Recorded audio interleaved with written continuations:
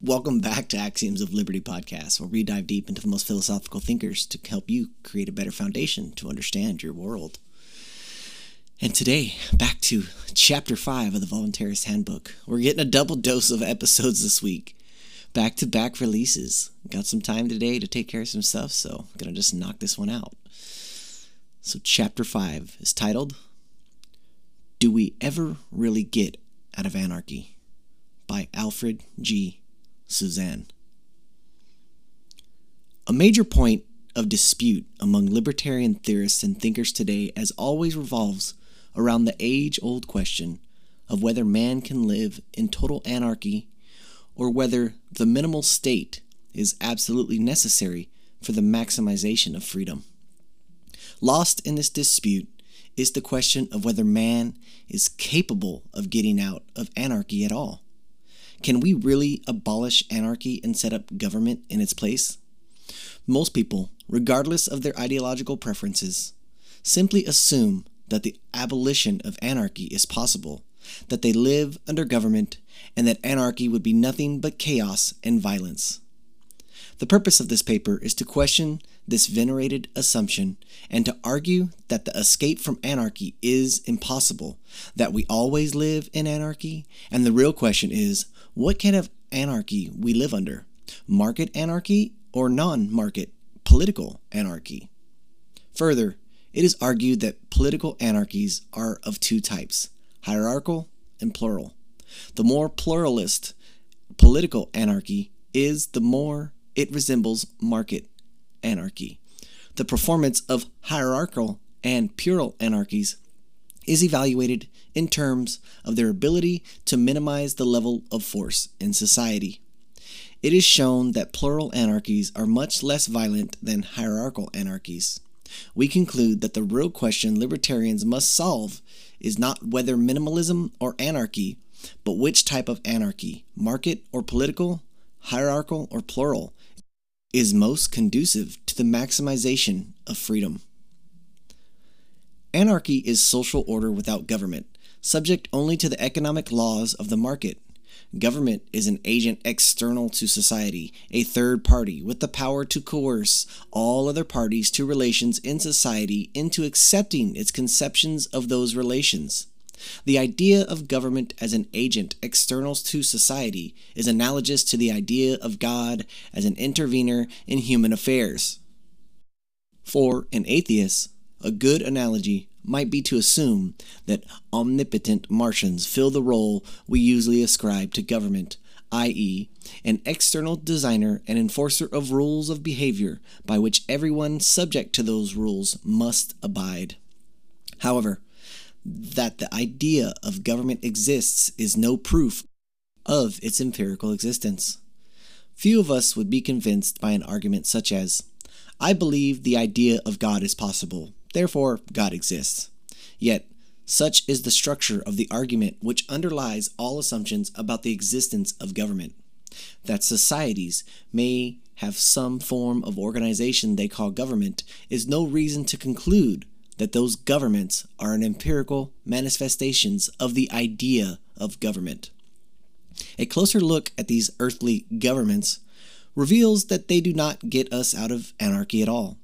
They simply replace one form of anarchy by another, and hence do not give us real government. Let's see how this is so. Wherever earthly governments are established or exist, anarchy is officially prohibited for all members of society, usually referred to as subjects or citizens. They can no longer relate to each other on their own terms, whether as merchants at a port or a vigilante unit and its prey in the open desert or the streets of Newark, New Jersey. Rather, all members of society must accept an external third party, a government, into their relationships, a third party with coercive powers to enforce its judgments and punish detractors. For example, when a thief steals my wallet at a concert, I am legally required to rely on the services of members of a third party to catch him, policemen, and imprison him, jailers, try him, prosecutors, judges, and even public defenders, judge him, trial by a group of individuals coerced into jury duty by courts, and acquit or punish him, prisons, and hangmen at most. I am legally authorized to catch him, but I am prohibited from settling the account myself. Such prohibitions have reached tragicomic proportions, as when government punishes victims of crime for having defended themselves beyond the limits authorized by law. In short, I or any other citizen or subject must accept the rulings of government in our relations with others. We are required to abide by the law of this third party. However, such a third-party arrangement for society is non-existent among those who exercise the power of government themselves.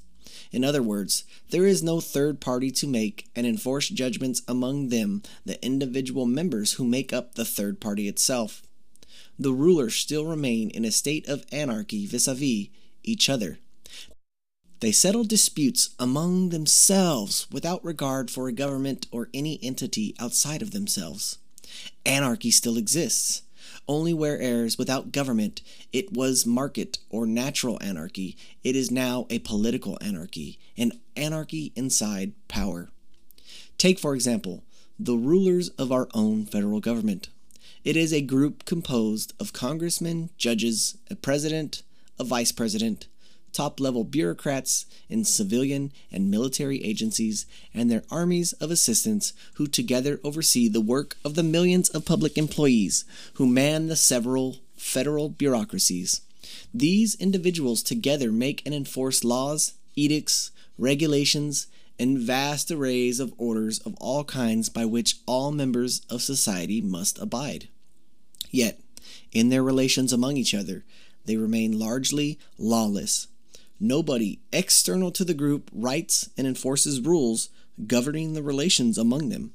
At most, the rulers are bound by flexible constraints imposed by a constitution, which they, in any case, interpret and enforce upon themselves.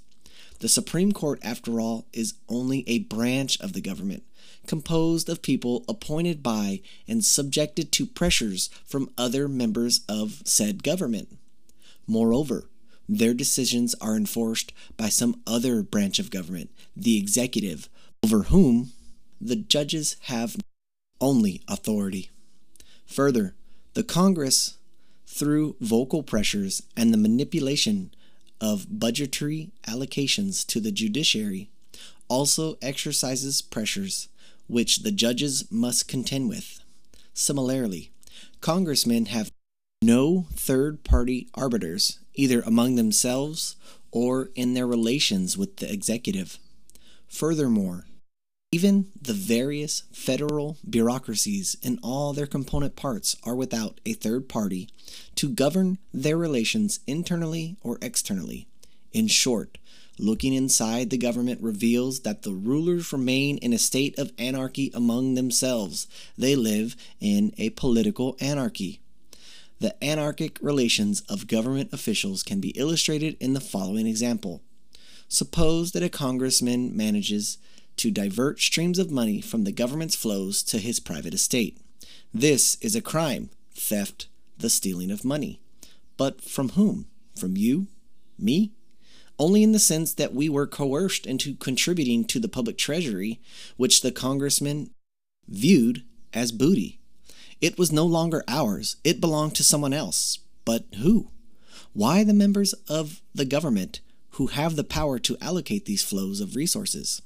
In short, the congressmen stole from other government officials, congressmen, bureaucrats, a president, etc. But what is done about the crime? Is the congressman publicly accused, indicted, and tried for his crime like an ordinary citizen who steals from another citizen? Sometimes.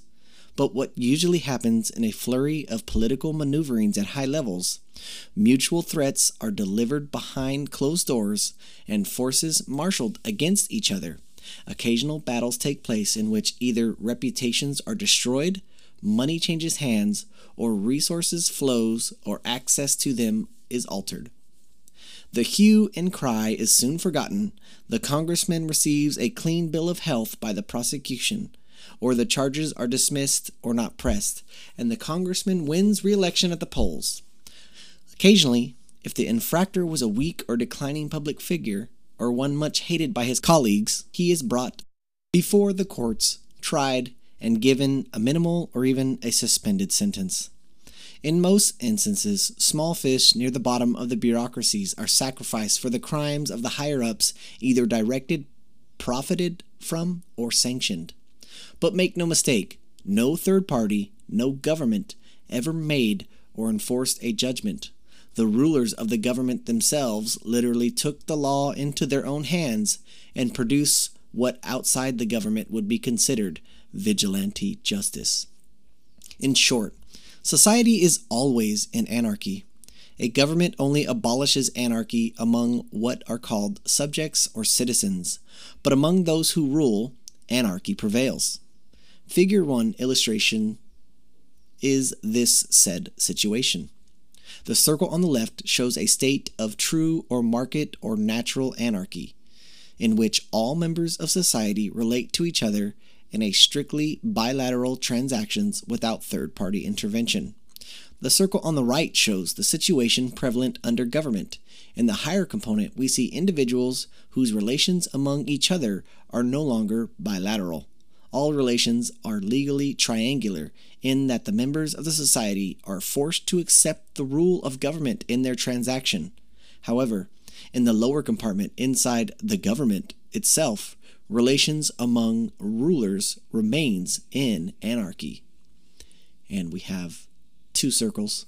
Circle on the left shows three lines: Party A interacting with Party B, Party A interacting with Party C, Party A interacting with Party D. Strictly straight in between the two of them, nobody else intervening. And then figure 2 shows the same circle, but in the middle is a G standing for government, and then it's bisected by a line that goes across that separates the two sections of the semicircles.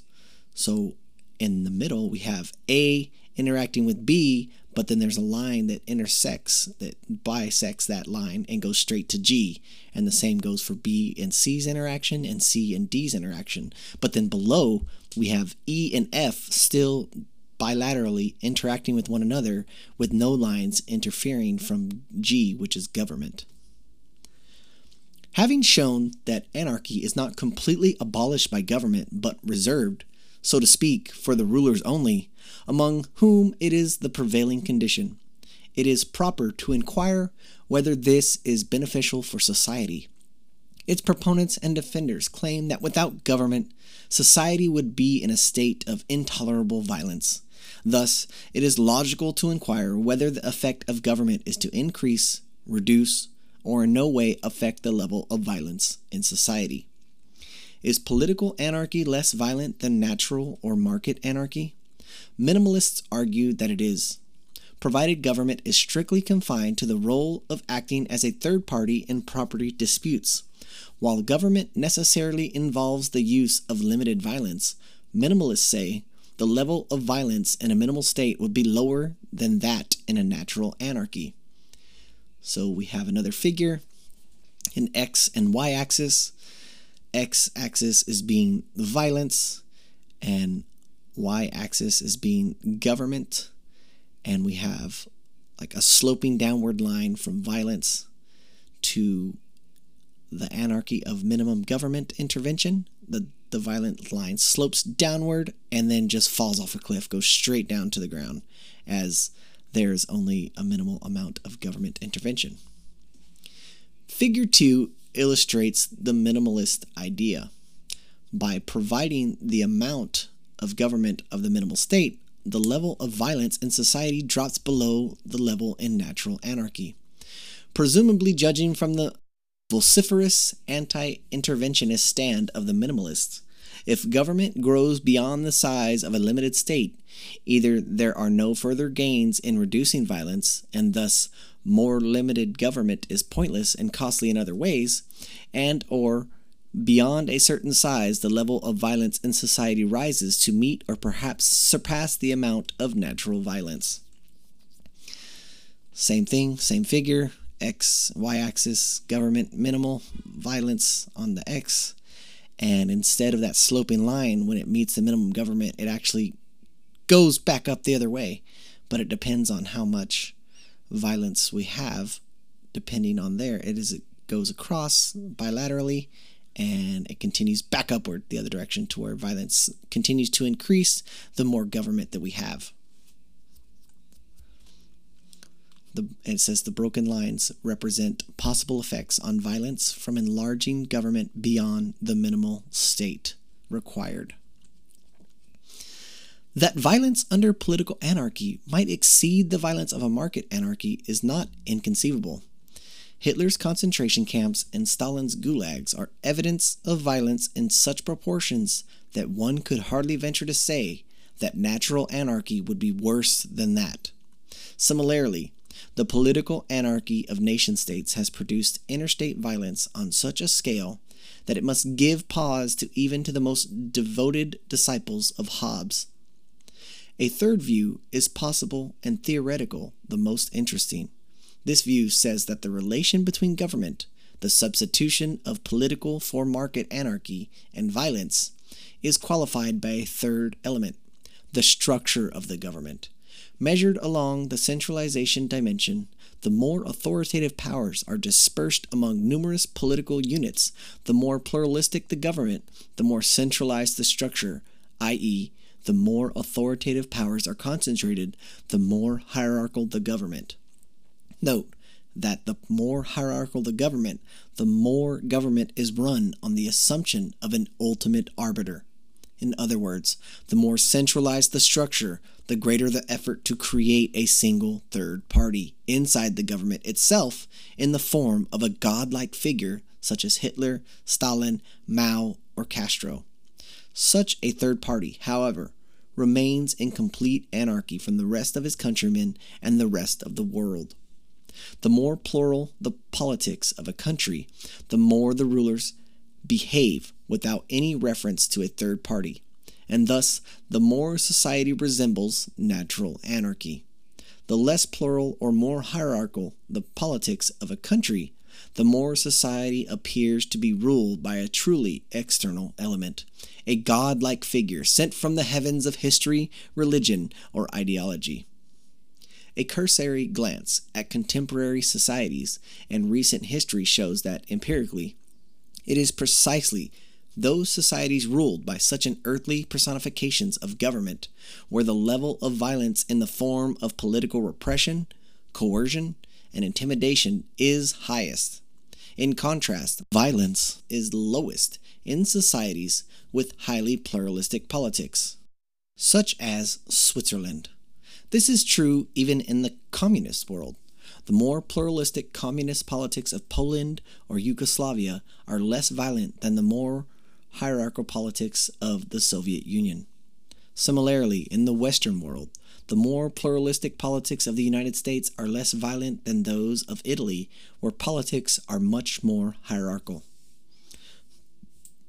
But why would the degree of centralization determine whether political anarchy is violent in hierarchical states such as China or Cuba, and relatively peaceful in pluralist states such as India, Costa Rica? The answer may be simply in the fact that centralized states are more likely to make mistakes than decentralized states. Political mistakes are in the form of wrong or false conceptions about the nature of bilateral relations in society and in politics, such as conceptions held about the relation between worker and capitalist in communist states. If judgments are wrong, they are not voluntarily accepted by one or both of the parties to the transactions. Under those conditions, the only way for the rulers to enforce their third-party conceptions is to use force, which under different conditions will or will not be resisted by the opposition. In a pluralist government, wrong conceptions about bilateral relations in society are less likely to occur. This is because there are numerous units independently interacting with each other and with the citizens and subjects, so that more and better information about the effect of these judgments on bilateral relations exist. Moreover, wrong conceptions are more easily checked as various autonomous political units, each capable of marshaling political resources of their own, confront each other in a successive series of political transactions. In a hierarchical government, however, Not even the members of the government are permitted to settle disputes among themselves. All relations are subject to the judgment of some supreme leader. Such a leader must maintain a vast network of spies and enforcers to accomplish such a superhuman feat. Of course, one man's ability to control the behavior of others is quite limited, and so even in Hitler's Germany, truly Machiavellian feudalistic deals were made right under the Führer's nose. Naturally, such arrangements were prohibited, so everyone lived in a state of fearful insecurity, not knowing when his enemies would succeed in turning Hitler against him. Whether this explanation is a good one or not, we still have with us the fact that hierarchical politics are more violent than pluralist politics. But if society with a pluralist political anarchy experiences less violence than societies with a hierarchical or governed government, isn't it logical to inquire whether natural anarchy is less violent than political anarchy? Why should the relation between government and violence be so curvilinear? Isn't it possible that it is upward sloping all the way so that government always produces more violence than the market itself? We have shown that anarchy, like matter, never disappears. It only changes form. Anarchy is either market anarchy or political anarchy. Pluralist, decentralized political anarchy is less violent than hierarchical political anarchy. Hence, we have reason to hypothesize that market anarchy could be less violent than political anarchy, since market anarchy can be shown to outperform political anarchy in efficiency and equity in all other respects. Why should we expect anything different now?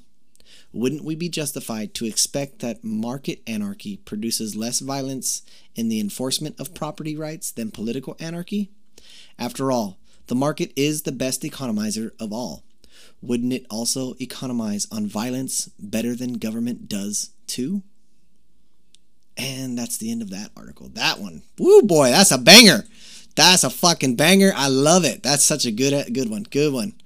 Such a good one, because we have to really understand, like, simply, like, the circle diagrams is such a key metric, because when we create this omnipotent entity that is government, we just create this area where you, the plebs, have to deal with me, but everybody else underneath that's in the government, oh yeah, well, they can just kind of just do whatever they want and get away with doing everything. And you can literally see this in society today. How many times do we get to see where some bureaucrat is charged with, like, the Federal Reserve people not too long ago? They were charged with some embezzling of funds from whatever, and what happened? They just got some fine, and okay, go ahead about your way. But if someone like you or I did that, we would be thrown in jail for life, or some ridiculously obscene amount of time that wouldn't even justify the crime to begin with, when if somebody else who lived within the government structure did it, they would just get a slap on the wrist, and it's just the price of doing business.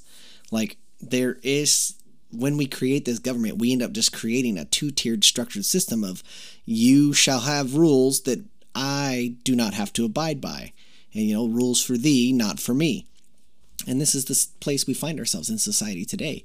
And that last line, after all, the market is the best economizer of everything, so wouldn't it also economize on violence better than government does too? And I think that is such a key metric, because everything is economic trade-offs. And we understand that violence on other individuals comes at a cost, because we take the risk of losing our own lives in enforcing that violence onto other individuals. Like, everybody takes this into consideration. Yes, there are irrational individuals. Yes, there are individuals who don't care about those costs. I'm not saying that those individuals will cease to exist in such a world where market anarchy takes over. What I'm saying is that those individuals are going to be far less incentivized to go to such lengths if we have such a world where intervention stops and hinders those individuals from achieving the goals that they wish to achieve. Because we have to understand that most individuals are rational beings, and the only reason why they are doing the things that they want to do is because they're taking the rational explanation that they have deduced in their own minds that they are limited in the ability to do the things they want in this world, and this action that they're taking that is irrational to other actors in the system is the only rational action left to take to procure the things that they wish to do, whether it be feeding their family or taking care of themselves. Like, that's just the way things work. And I really liked that article. That was really good. I really think it was good. I hope you guys enjoyed that one. Just a little short one to do today. I'm gonna just wanted to pump one out, another good one real quick before I got started with my day. I got stuff to do, but enjoyed a meetup last night. Had a couple new people show up, which was really cool.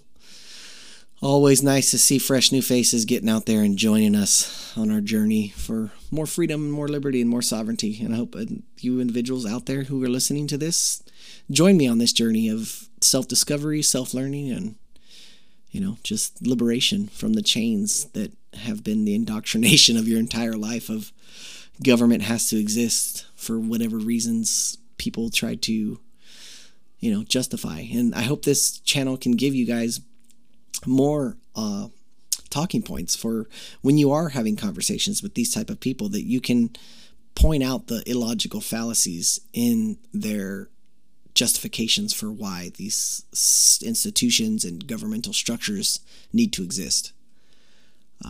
But anyway, hope you guys have a good day, and see you next time.